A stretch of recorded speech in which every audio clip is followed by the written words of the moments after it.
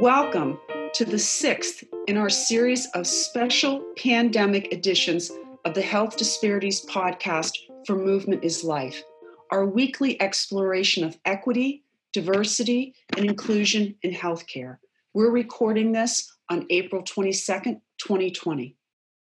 My name is Dr. Mary O'Connor. I am Chair of Movement is Life and Director of the Center for Musculoskeletal Care at Yale School of Medicine and Yale New Haven Health. I'm looking forward to hosting today's discussion, which will hopefully help you, our audience, learn about the impact of privilege on who's getting sick and who's dying in our nation from coronavirus.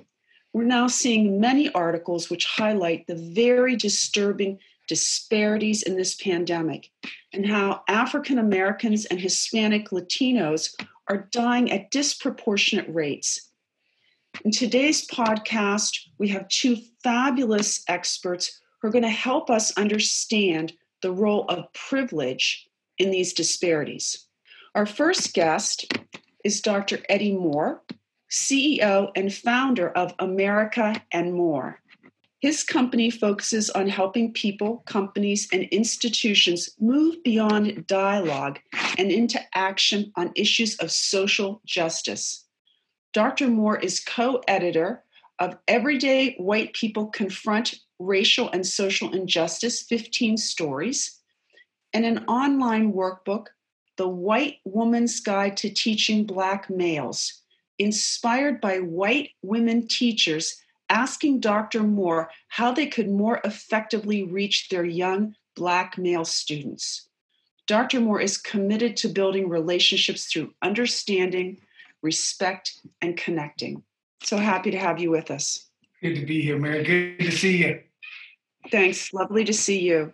Our second expert is Dr. Christina Jimenez, Chair and Professor of the Department of History at the University of Colorado, Colorado Springs. She's an award-winning academic. Her book, Making an Urban Public, Popular Claims to the City in Mexico, 1879 to 1932, was recognized as an outstanding academic title in 2019 by the American Libraries Association. She is co-editor of The Matrix Reader, examining the dynamics of oppression and privilege, and has developed and leads workshops on social justice and inclusion. Her students have recognized her as an outstanding teacher, and we're just delighted to have her with us today. Dr. Jimenez. Thank you for having me. I'm happy to be here. Delighted to have you with us. All right, I want to get right to our topic, the COVID-19 pandemic and privilege. So I'd like to start with each of you making some general comments about privilege, because some of our audience may not be that familiar with the concept of privilege, especially white privilege, which may seem off-putting to some, and that, as we know, is not our intent, right? We want this to be a very comfortable conversation for all of our listeners, and we want people to learn and gain deeper understanding. So, Dr. Moore, let me start with you. Can you help our listeners understand when people use the term privilege, and especially white privilege, what does that mean? Yeah, concisely, in simplest forms, the way I talk about privilege is really perks, benefits that are often unearned, things that come to you, not because of anything you've done, but simply because of the way you may show up, your identifier.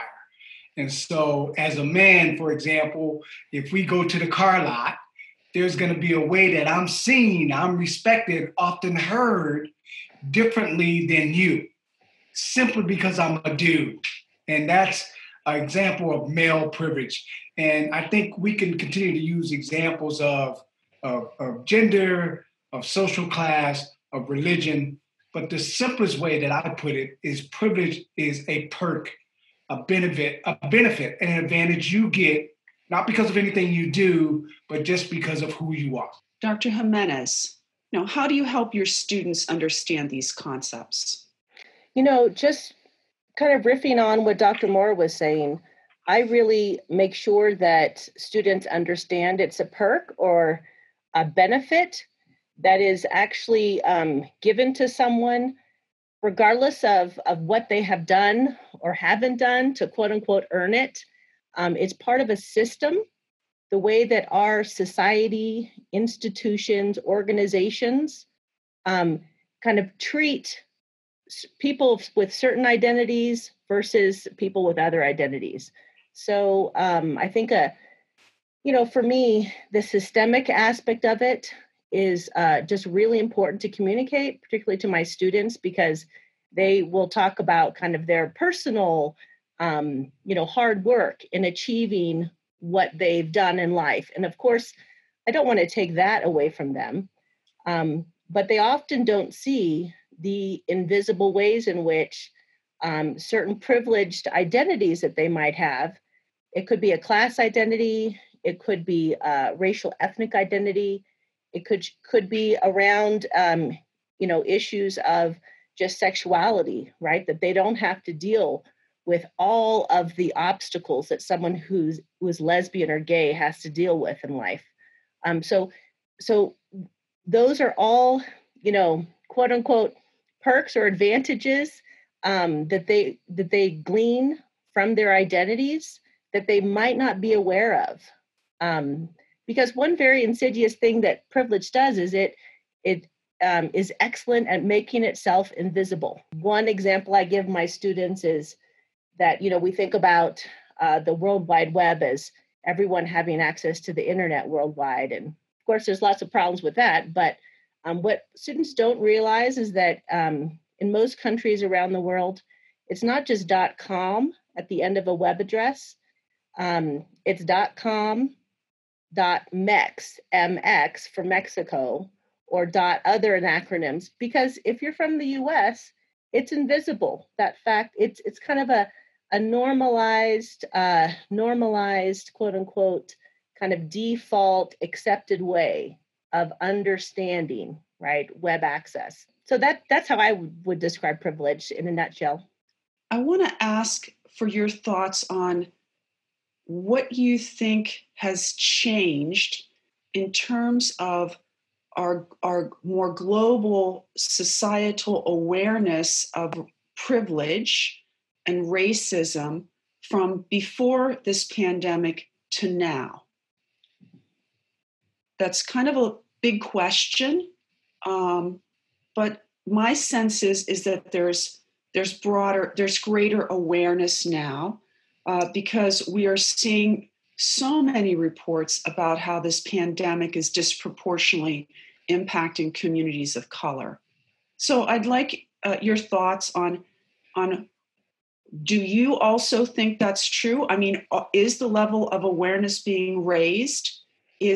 How do you see that helping us from a more global society perspective?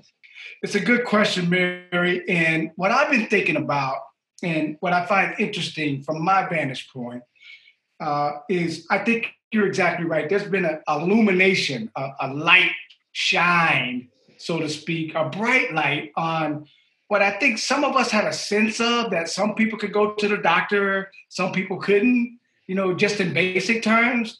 But I think this pandemic has shown us that by some people not having access to just basic medical care, they will die differently than others and in greater numbers.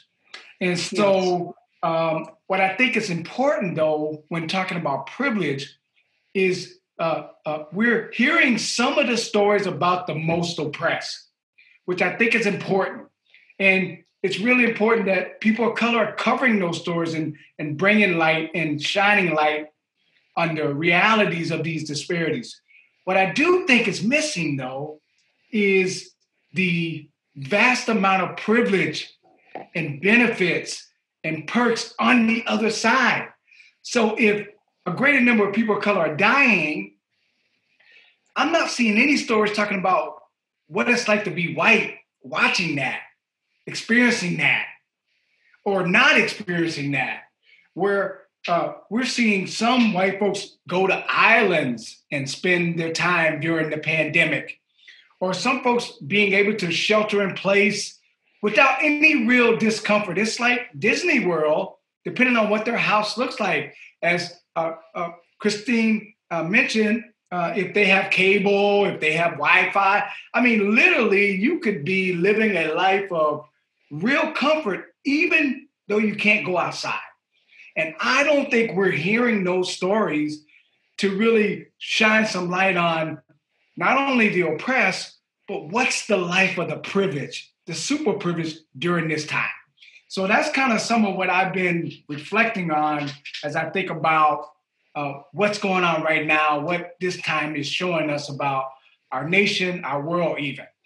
Yeah, just kind of following on some of those same ideas, there are just so many everyday ways that someone's privilege plays out, or lack of privilege plays out in this shelter-in-place scenario that many of us are in.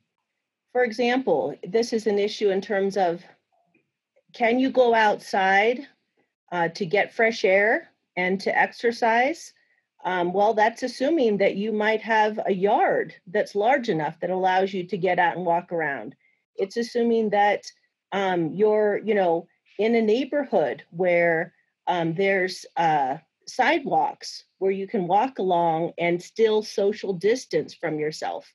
It's assuming that you live in a neighborhood like a suburb where there's not a density of population, that you really can't go outside if you want to stay safe and socially distanced, because there's just so many people that are congregating in front of your apartment building, for example.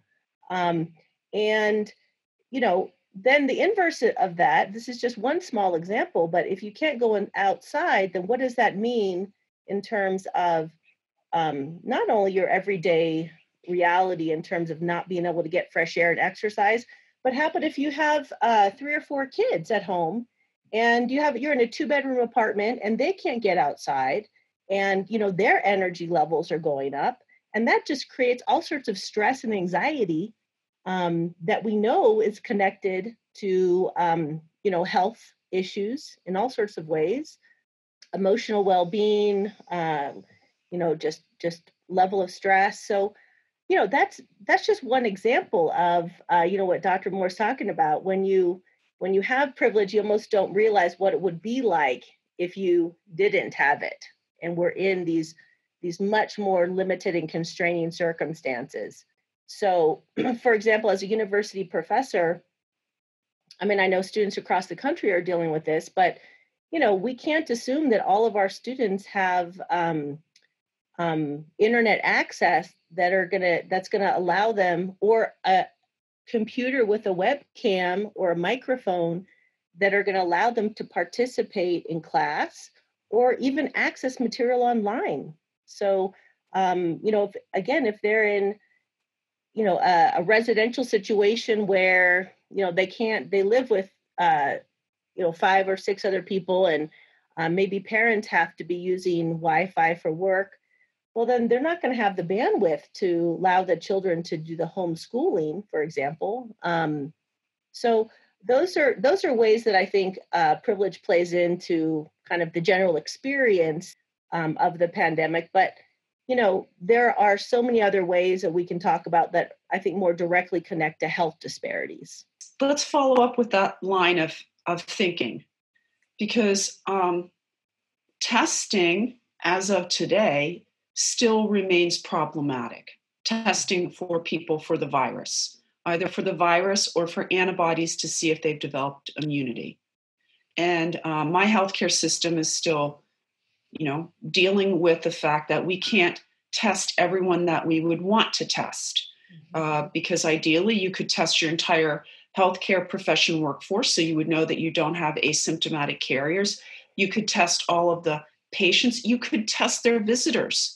I just share, for me personally, probably one of the most disheartening aspects of this pandemic is operating on patients and none of their family can be with them. It is just so unheard of. It's just so unacceptable. But but yet we're doing it. That you would be operating on, an 85-year-old grandmother for her hip fracture, as I did the other day, and not one single person from the family can be with her because we don't have the ability to rapidly test people to understand if they could be with her. Dr. Jimenez, I'm really interested in your thoughts about how privilege could be impacting, maybe it is, maybe it isn't, on access that people have to testing or our kind of general societal approaches to testing, because testing to me is really such a critical issue. So there are two ways I'd really want to answer that question. And, one is to look at the structural, institutional side of it, which is just looking at the basic question of, who has access to medical professionals that will give them a referral for testing, for example. In many areas, in many counties, you need a referral from your doctor to get a test. If tests are, because they are very limited in a lot of areas. Well, that's assuming that you have access to a doctor who's going to not only return your call, but have the bandwidth to have a staff that's going to be able to return your call. And we know that something that's happening is African American communities, Latino communities, and rural communities are really seeing this lack of access to even getting that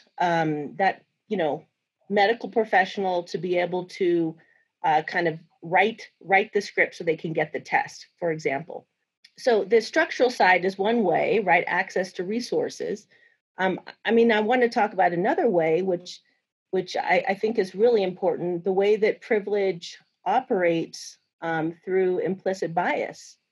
The everyday decisions that people have to make, very kind of well-intentioned people often trigger these ways that they might be biased to giving a test or giving treatment when it's limited or rationed in some ways to certain individuals versus others. And implicit bias is really the way that structural racism is enacted in our everyday. When if you see, well, this is a young white college student who is very sick and has lots of needs, versus maybe kind of a middle-aged Latina woman who's quite overweight with diabetes, and she also has needs. But there's might be a decision there that someone has to make to decide, well, we really want to make sure that he's not sick, or we really want to make sure that he's getting treatment. And she's already sick anyways. And I know that healthcare professionals really are doing their best. But again, this is the way that implicit bias works. And if you're not aware of the way that it works, then and the way that we're all caught up in it, then you can end up replicating it. So I think that's an important factor. Those are just two things. I'll let Eddie add to it. Yeah, and only quickly to add, I think the thing we have to remember in talking about privilege, particularly white privilege, is it extends from somewhere. It doesn't just appear from nowhere, that there's an ideology, a foundation that's played a role in bringing this about in our systems, in our organizations, in our institutions. And that's the ideology of white supremacy, a belief that white is better.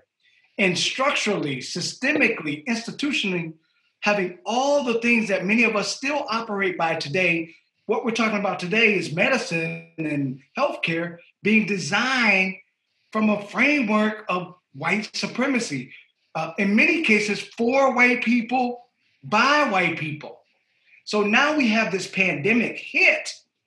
And I don't know. I'm feeling like we have to almost hug the porcupine.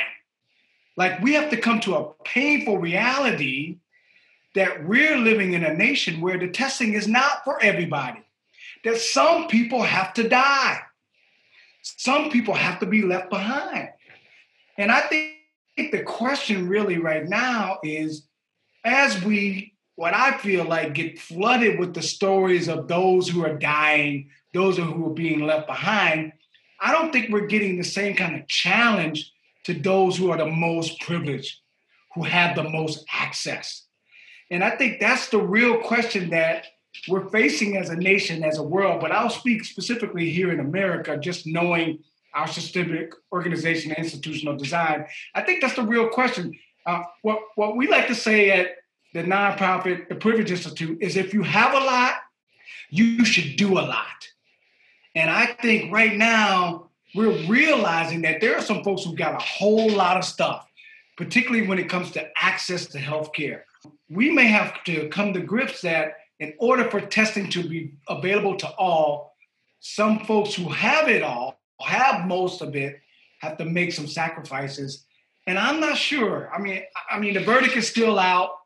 I don't know how y'all are feeling about that.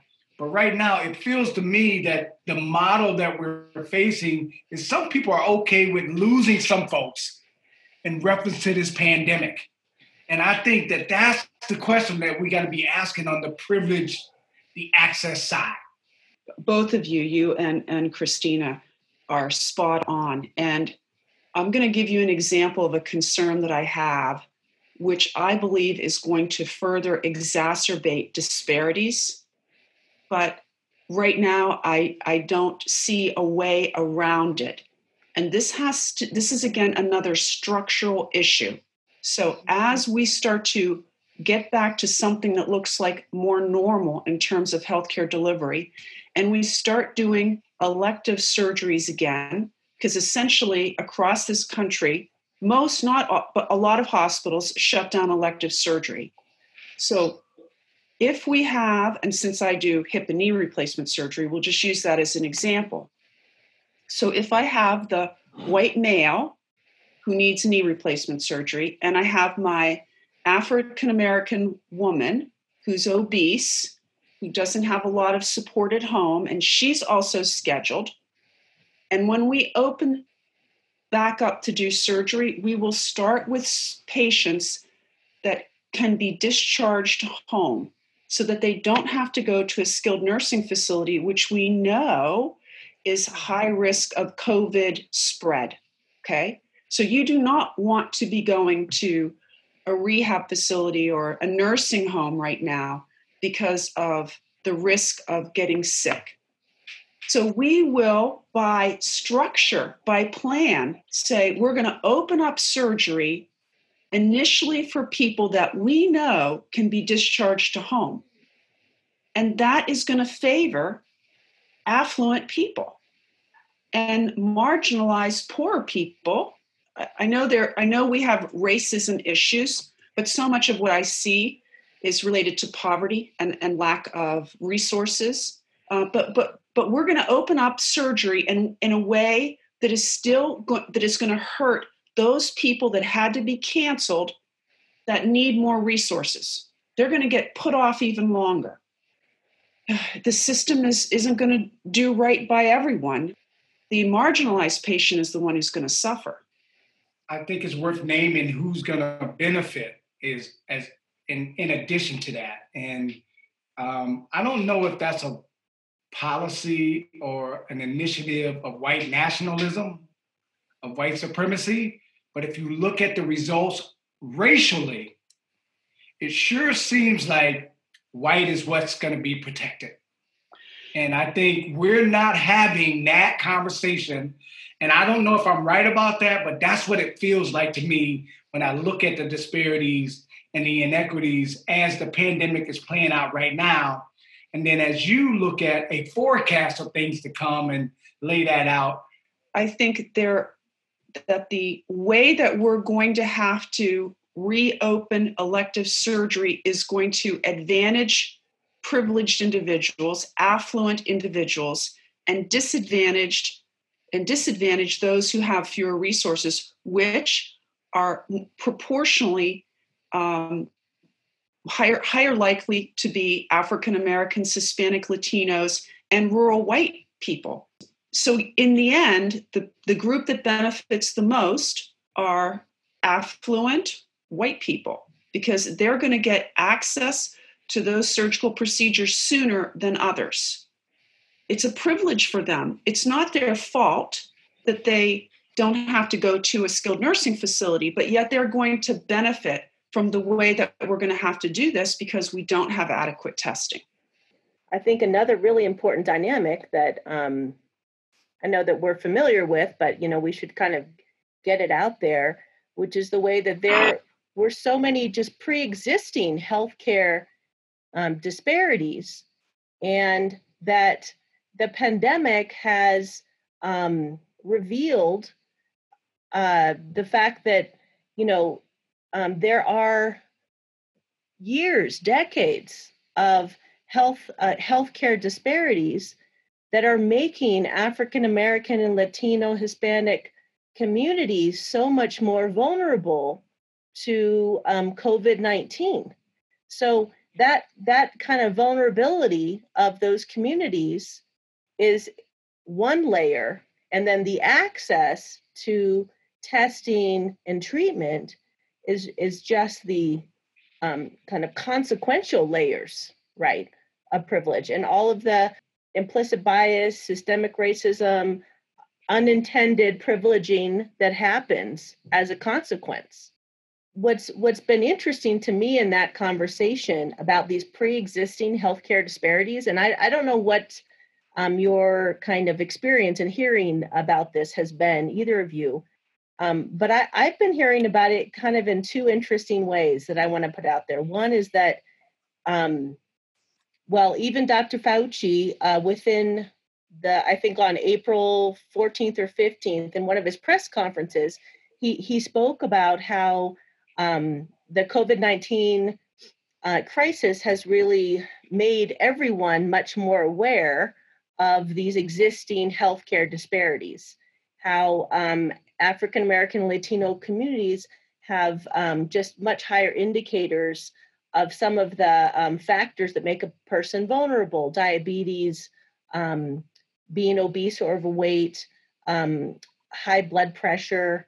And, what's interesting is that we know that those are a result of many complex factors of structural racism around healthcare, around economics, around communities and lives.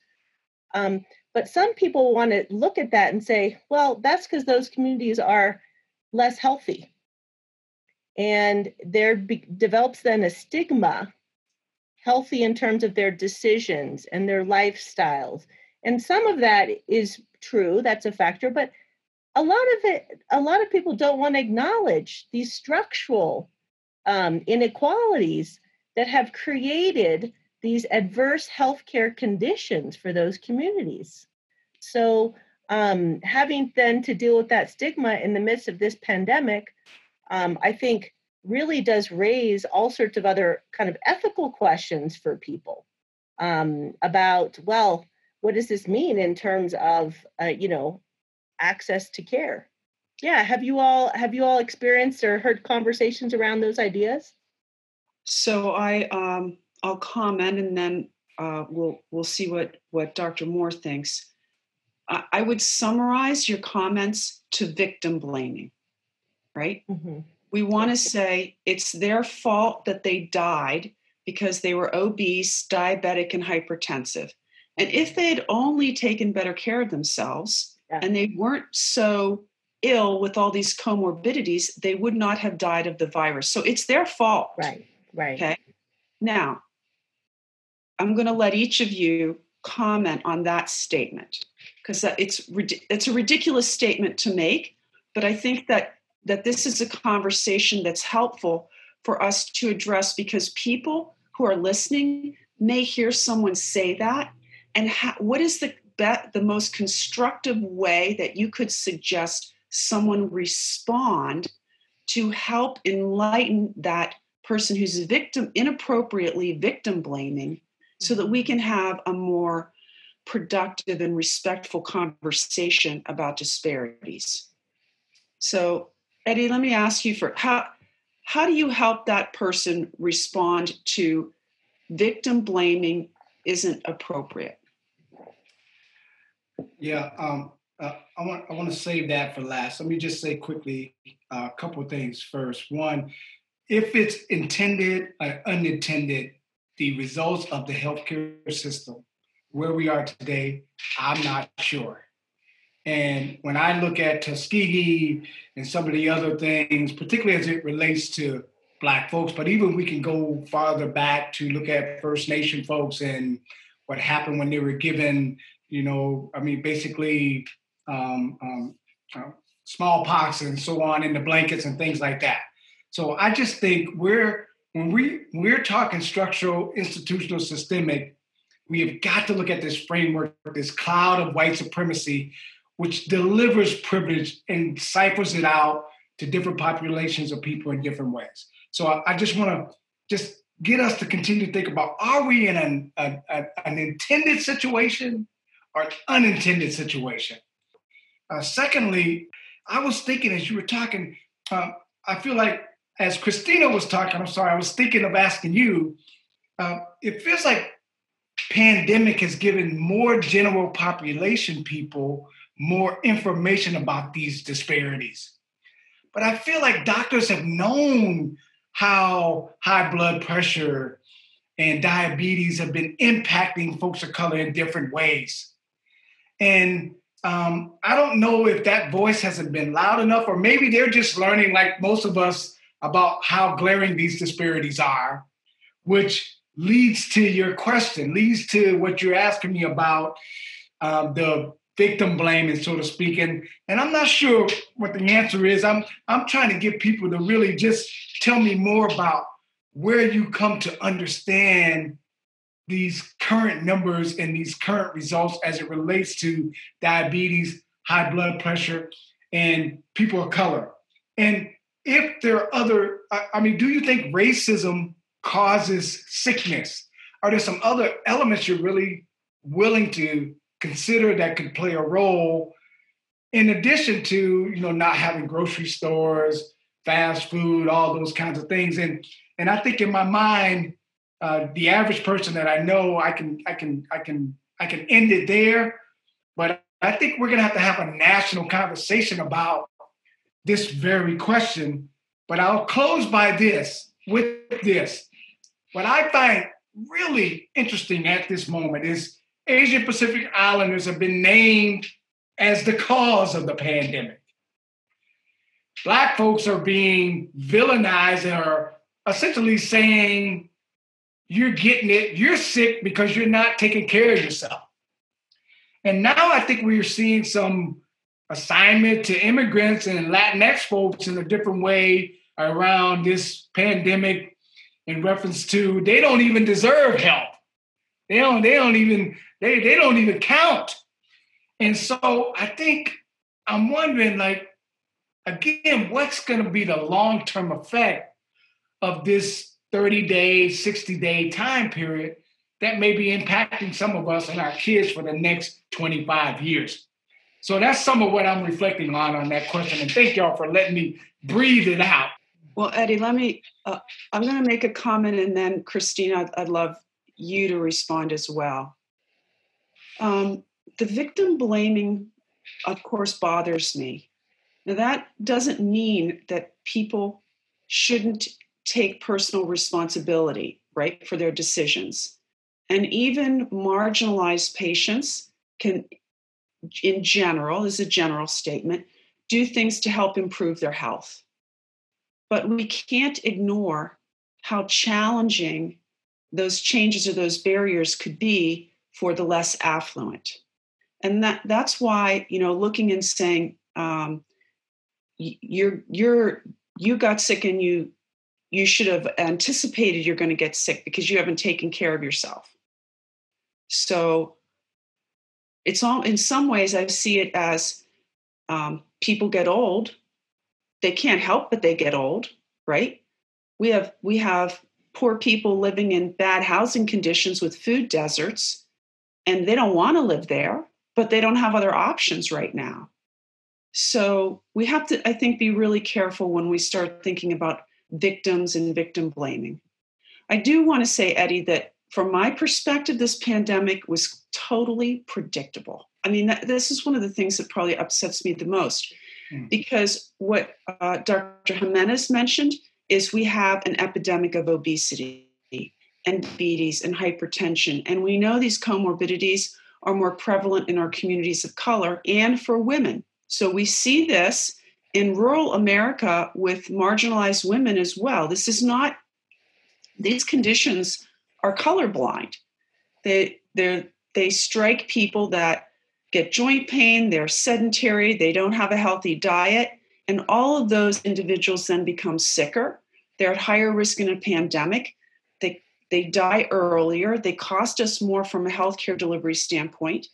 And so it's a huge problem, but it was predictable. And one of the things that I'm really hoping comes out of this pandemic is a recognition that while we had this concept of flattening the curve for the pandemic, we got to flatten the curve for the epidemic of obesity in this country. We got to flatten the curve for the epidemic of diabetes and hypertension and depression. We have to make our communities healthier because the next pandemic is coming. This will not be the last time we go through something like this. Now, hopefully, God willing, it's never as bad as this. But we have to be realistic when we think of what viruses do and how they mutate. That's not a very uplifting comment, Dr. Jimenez. I'm going to let you bring us back to something more hopeful, I hope. You know, I was thinking about it because my dad is a doctor, and everyone in my family is actually, my immediate family is in the medical professions in one way or the other. I have a sister who's a physician's assistant, another sister who is a pediatric nurse, and my mother is a social worker by training. You know, they talk a lot about the idea that you're supposed to just treat people like people, and you take them on, you know, and you meet them where they're at in terms of their health conditions, and blaming the victim in these circumstances, you know, is, I think, tapping into, an unethical place in terms of the medical profession and medical practices.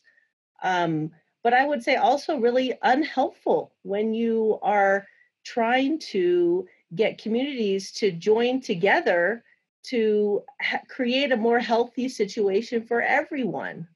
I don't know if that's rosy, but maybe hopeful that that's somewhere we could go. Dr. O'Connor, is it common for doctors to kind of like cite the Hippocratic Oath, or? Oh, Christina, I just have to say that I think one of the bright spots of this pandemic has been the heroics of the healthcare professionals to rise up, and I would extend that to include first responders and police and firefighters. I mean, these are people, especially some of the real frontline workers. Intubating a COVID positive patient is a very high risk procedure for the healthcare, the physicians and the providers doing it, and this puts them at high risk. And you know, the other thing is, it's not just their personal risk, but their fear that they're going to get their family sick. Last week, I was operating on a woman for a hip fracture who was COVID positive, and my family knew, and two of our daughters are with us right now. And as I was leaving in the morning to go to the hospital to do the surgery, they were anxious for me. And I was like, I'm going to be fine. I'm going to be fine. I'm too mean for that virus. Nothing's going to happen to me, you know, joking to reassure them. But that's an extra stress. And anyway, I've been so proud of my colleagues and the professionals and our hospital administrators. I mean, every single hospital and health system in this country is responding to how are we going to have beds? What are we going to do to try and make access for ventilators, for PPE, for all these things? So that, I think, has been a bright spot where people have been able to be true to the values of the Hippocratic Oath, that we are here to help people. And the decisions that are made are based on medical acuity. It's based on how sick you are. It's not, a biopsy of your titles or your credit card. Let me just say this. Because Mary, you mentioned this, that I don't know if y'all feel this is happening to any great extent, but I don't. I mean, the impact of rural white families around COVID-19, I feel like it's not even in the conversation. I don't know if it's being impacted in a different way, but it feels like they're absent. I think additionally, when I think about elderly and what's happening in some homes in reference to the elderly and the aging white population, again, it seems like there's an absence to a connection of how the people in the most vulnerable positions, to make this a more collaborative and kaleidoscope of a conversation, are missing. And I think that's where we have a real opportunity, is to really bring these communities together to really push back collectively, collaboratively. And I think as long as we can continue to have that be an initiative or a goal in the end, I think we can stand a chance to have better results. And I haven't given up on us as a nation in reference to that. And I think we saw this with civil rights and other kinds of major legislations that we've seen overturned here in the U.S. And it's been a collective of people participating in that. And I think that's what we need. And that's one of the things I want to be continuing to put out there in reference to COVID-19. I think those were excellent points. And I agree that we have not talked enough about what's happening to our vulnerable elderly and their exposure risk and how many of them are dying. My concern is that rural America is coming next. Okay. I think that we're going to start. I hope we don't. But when I said earlier this was predictable, it was predictable because we know of the high level of comorbidities in communities of color in cities. And so when you have a sickness come through, those people that are already not healthy are at higher risk of dying. When we look at rural America, we have a lot of marginalized white people who are also obese with diabetes and hypertension. I mean, it's the same story.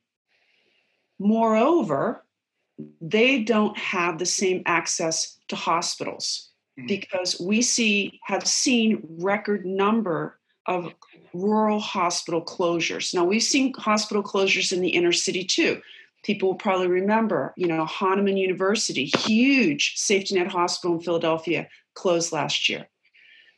So I have a lot of concerns about rural America, that they're going to be the next wave. I hope that's not the case, but they don't have a lot of hospital access. And some of those hospitals don't have any ICU beds. There are counties in this country that do not have any ICU beds.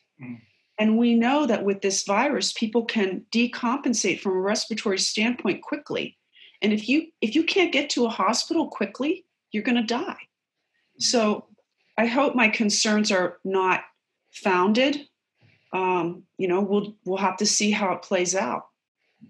I was thinking when both of you were speaking about just how, communities haven't had a chance to mourn or grieve all these losses either. And what does that mean? What is that going to mean for communities and families? I have kids who are school age, and the idea just of losing someone in the family would be traumatic for them. And I know that there are a lot of families out there. So many have lost thousands and thousands, have lost family members.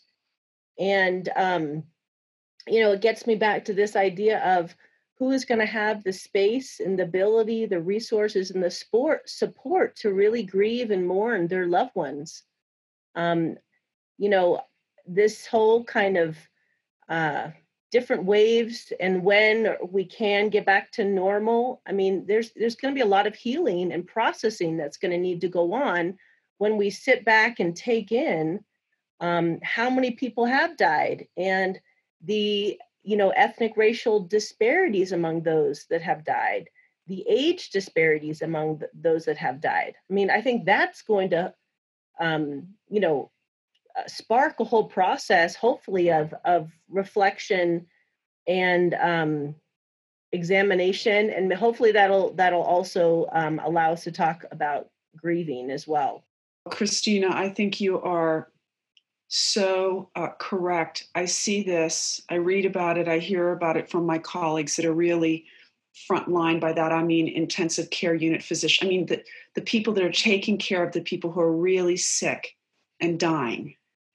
And simply the volume of death that they're seeing, it's just nothing that we've experienced before. And you can't go through this crisis as a healthcare professional and not be changed, not be scarred. And what I'm hoping is that all of us collectively, including my professional colleagues, that we, as Eddie said, we're going to become this huge collective voice to say, this isn't okay. We haven't lost as many healthcare providers to COVID as, for example, we've seen in Italy. The most recent number I saw was 15% deaths in healthcare providers.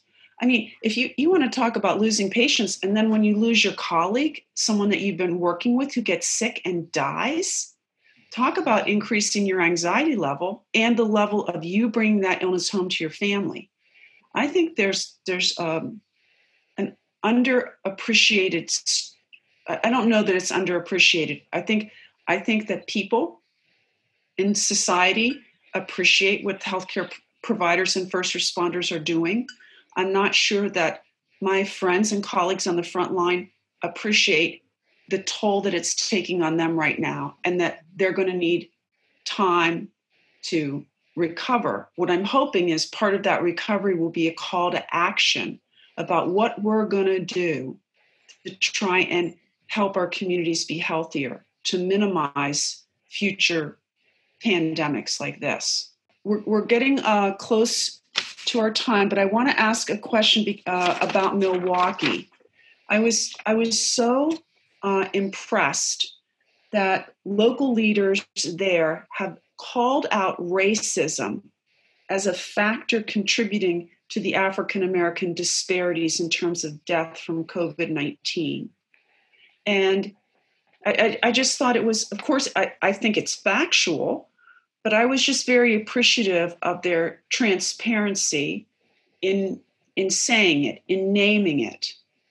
And I would just ask you for your thoughts on what you think our communities can do better right now in terms of approaches or communications. We can't, we can't control directly, can we get more tests? Can we test more people? But we can influence the messaging that our community leaders are sharing with our populations. And so I would ask for your thoughts on that. What would you recommend? A community leader, a mayor, how should they be communicating concerns and disparities to the population of their cities or towns as a whole? Yeah.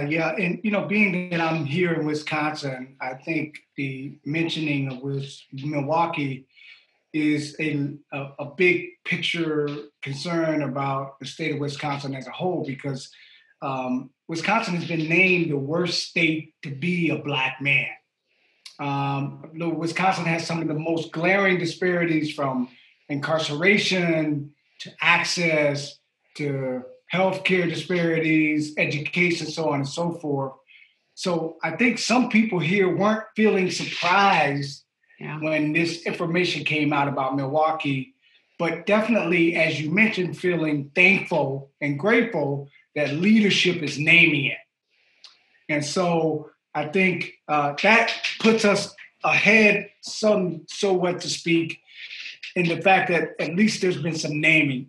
What I think next steps are is really young people campaigns. I really feel like the best thing we can do right now as we look at these next 25 years, I'm not saying giving up on today, but I say, what can we do over the next 25 years to produce healthier, more conscious, more comprehensive kinds of healthcare education for young people? And I'm not saying they got to be doing CrossFit and marathons or anything like that, but just basic health, food, nutrition education.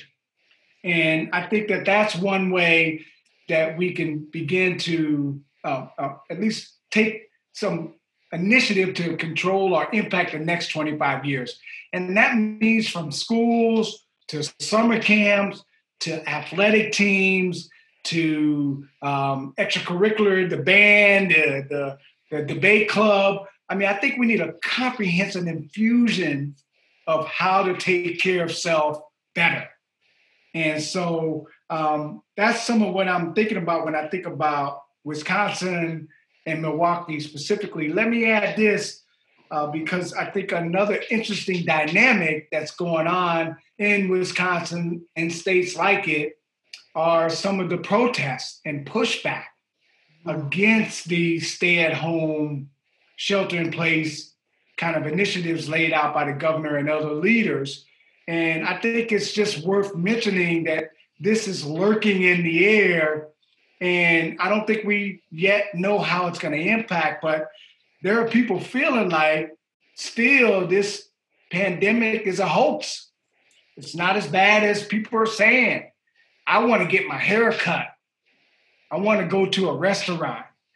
And I think it's going to be interesting to see how those two kind of coexist. And I think Milwaukee and Wisconsin is a great case study for that. And I'm just happy we have the leadership we have, and the folks, like you mentioned, at least naming and willing to grapple. Absolutely.